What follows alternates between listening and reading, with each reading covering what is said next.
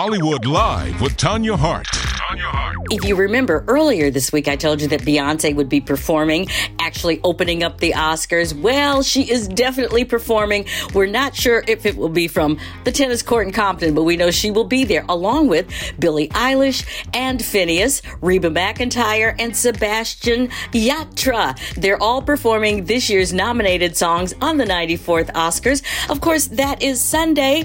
We will be on the red carpet and backstage. And by the way, I haven't mentioned this very often, but it's important to know that Will Packer, the Will Packer, who's brought us some of the greatest African-American themed movies, is producing the Oscars this year. So you know he's going to bring it because he knows how to do that. But today, I'm headed out to the Essence Women in Hollywood Luncheon. They do it every year. It is incredibly fabulous. This year, they will be honoring Oscar nominee Aunjanue Ellis. And so check me out on Instagram and Twitter because I'll be sending out a lot of stuff later on today. And for all these stories and a whole lot more, don't forget to check out our YouTube channel at AURN Online.